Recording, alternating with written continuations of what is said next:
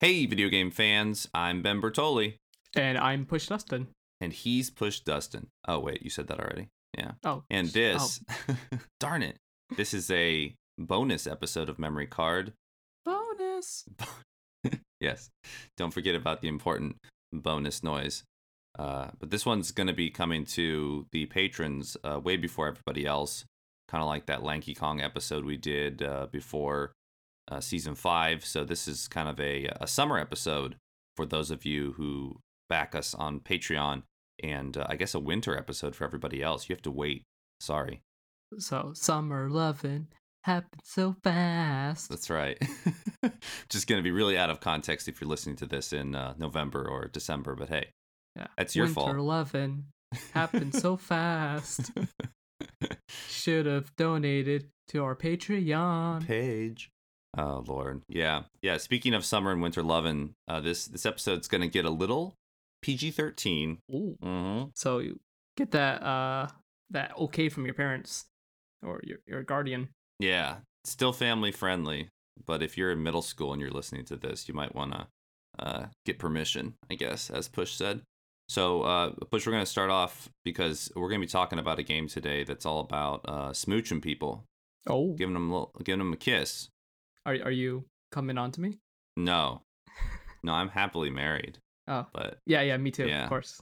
Do you have any horrific dating stories from when you were younger with kissing or no kissing? Either one? I mean, it's probably pretty obvious to anyone who listens or follows me that I'm a pretty awkward guy, and this was always the case, even growing up.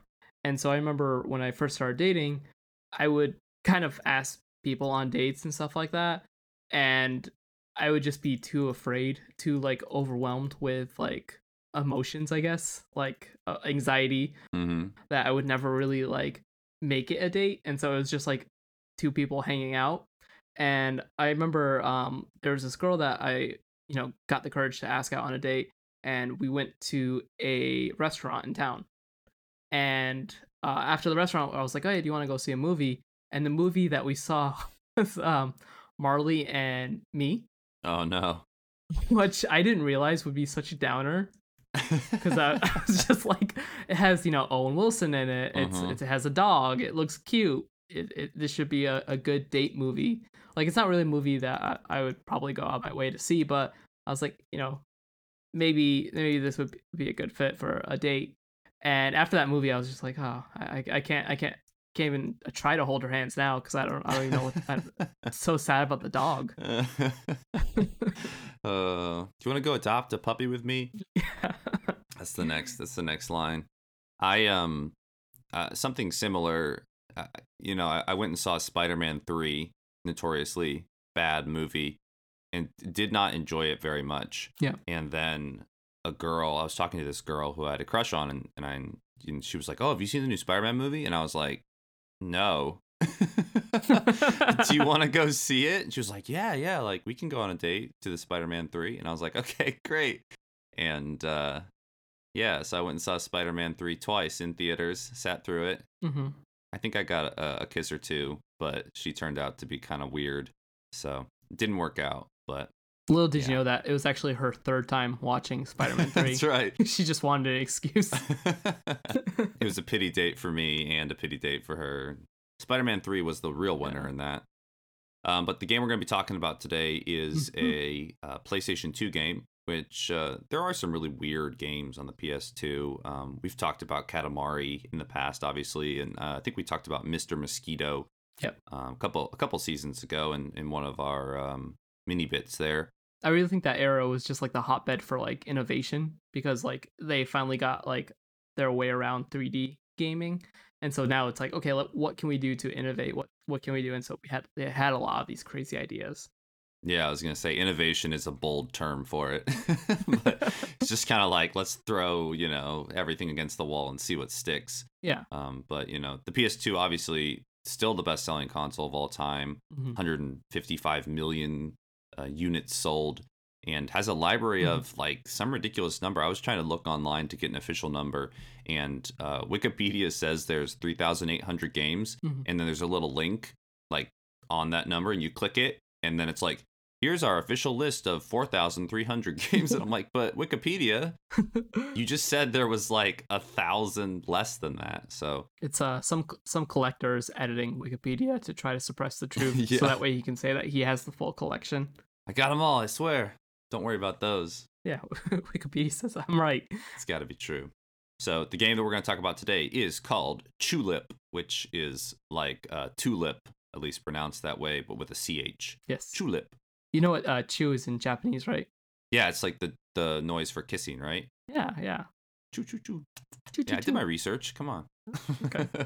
Giving away all my fun facts. Jeez. Pikachu. Pikachu lip. Yeah, that's the spin-off Yeah. where you kiss Pikachu. Yeah, That one sold much better. it's very shocking. So Chulip was developed by a team of like only about a dozen people, and it was by a developer named Punchline. It took about 2.5 years to complete after the initial planning.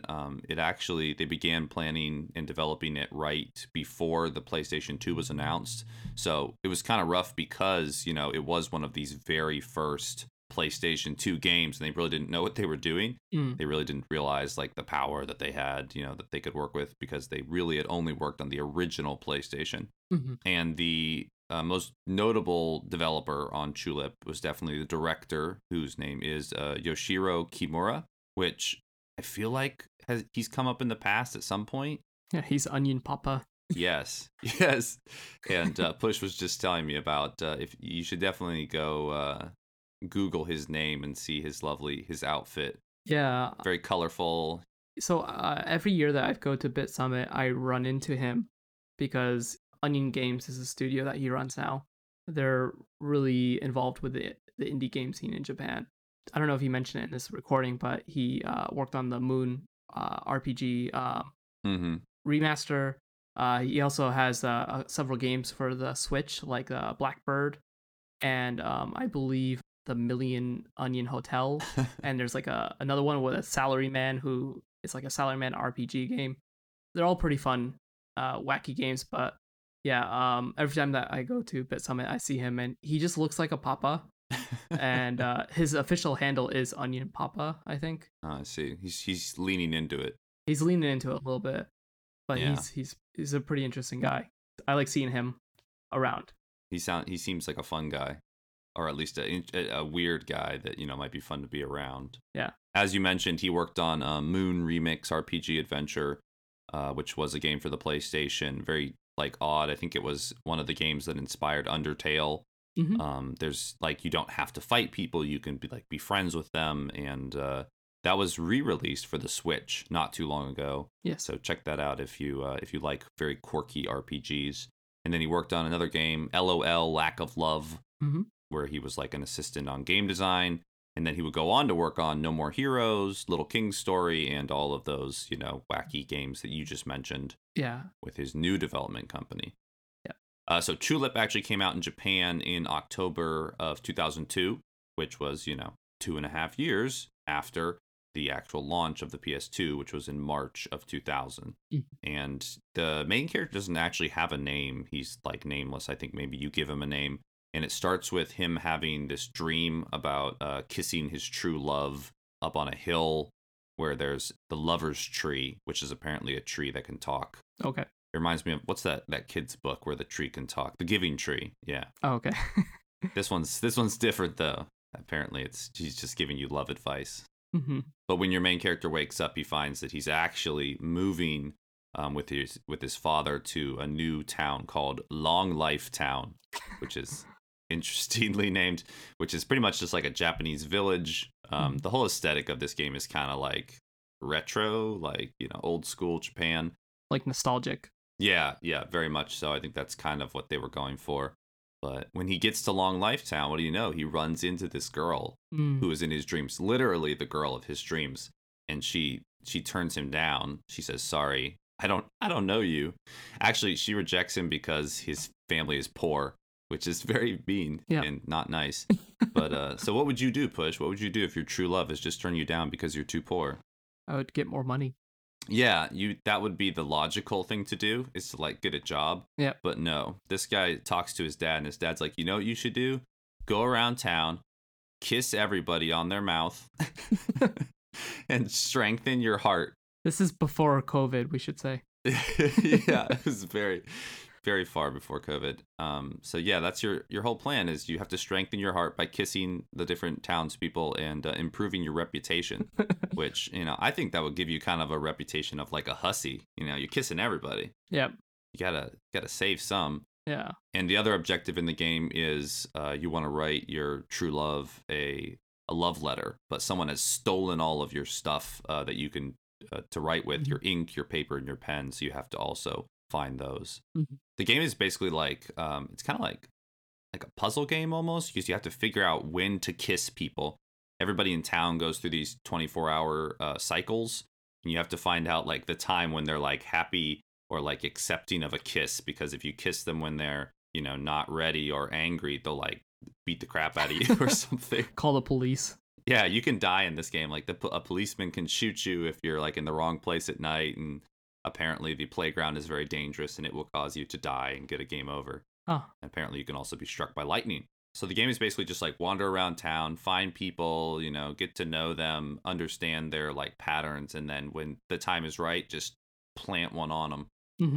And there are also people who like live underground in like underground apartments, like, and they just come up from the ground. I guess those are the hardest people to kiss because they don't come outside very often. They're like mole people or something?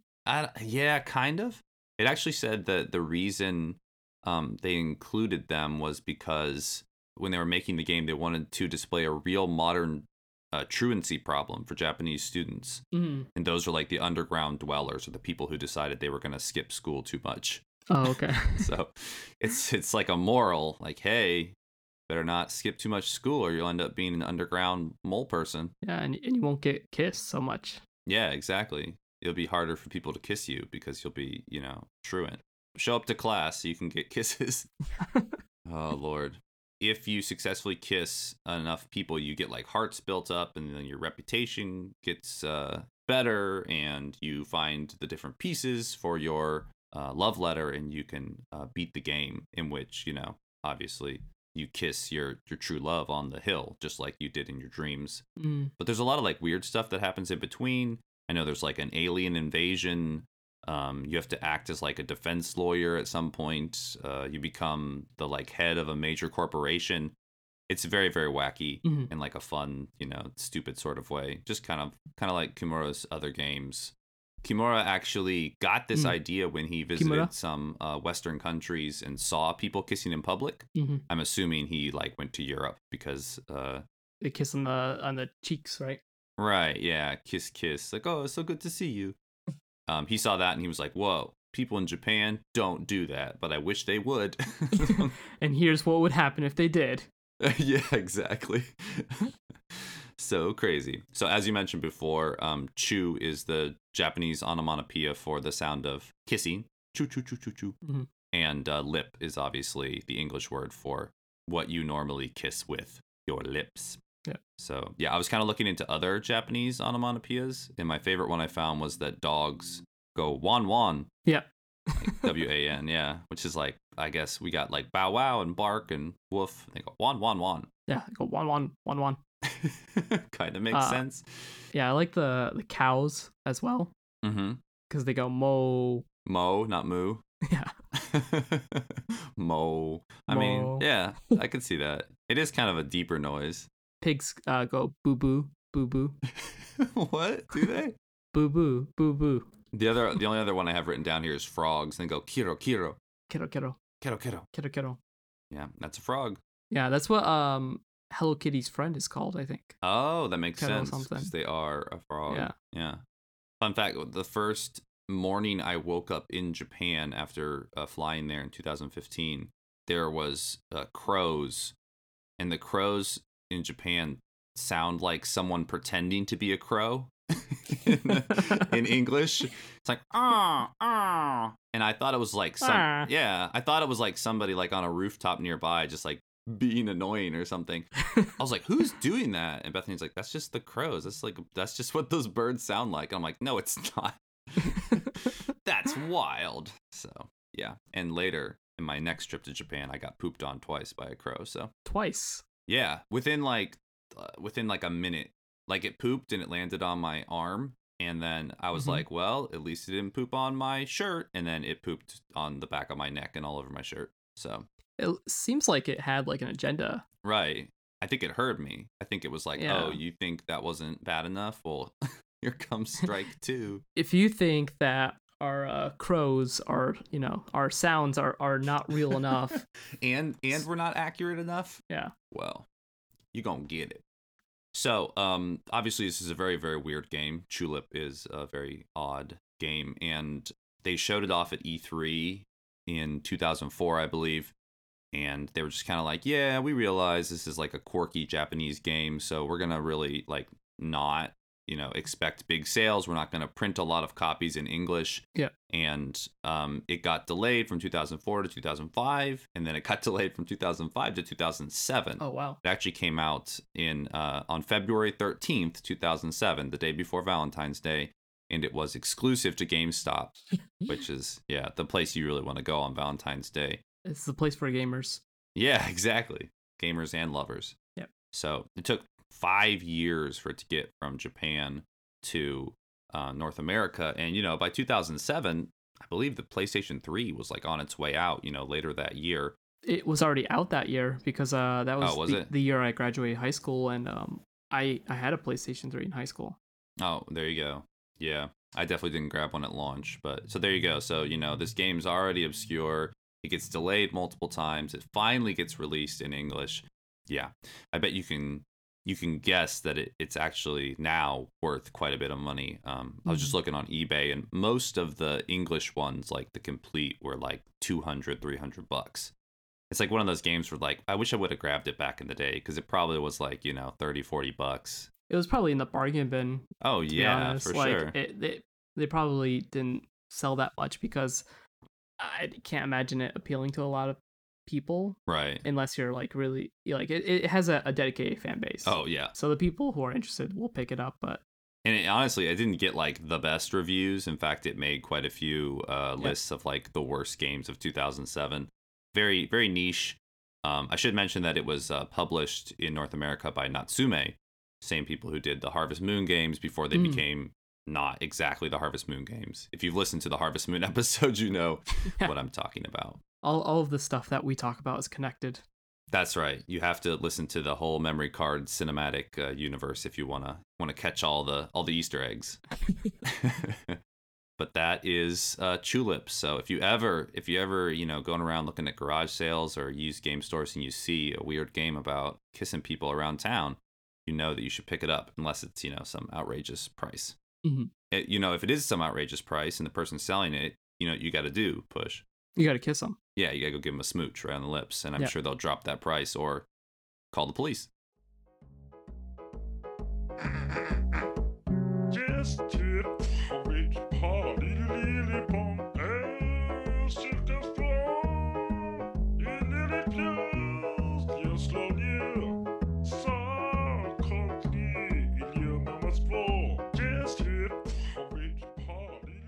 Hey, thanks for listening to our bonus episode today. Somehow in that discussion, I forgot to bring up the amazing soundtrack to Chulip, which sounds like this song that you're currently hearing. It's very wacky. You should definitely look it up. And it is composed by Hirofumi Tanguichi. So check that out. Thank you so much if you're one of our patrons. Thank you for supporting us. If you're not a patron and you're hearing this as a bonus episode at the end of season 6, be sure to look into our page and all of the bonus episodes that could be at your fingertips. Just go to patreon.com/memcard. See you soon.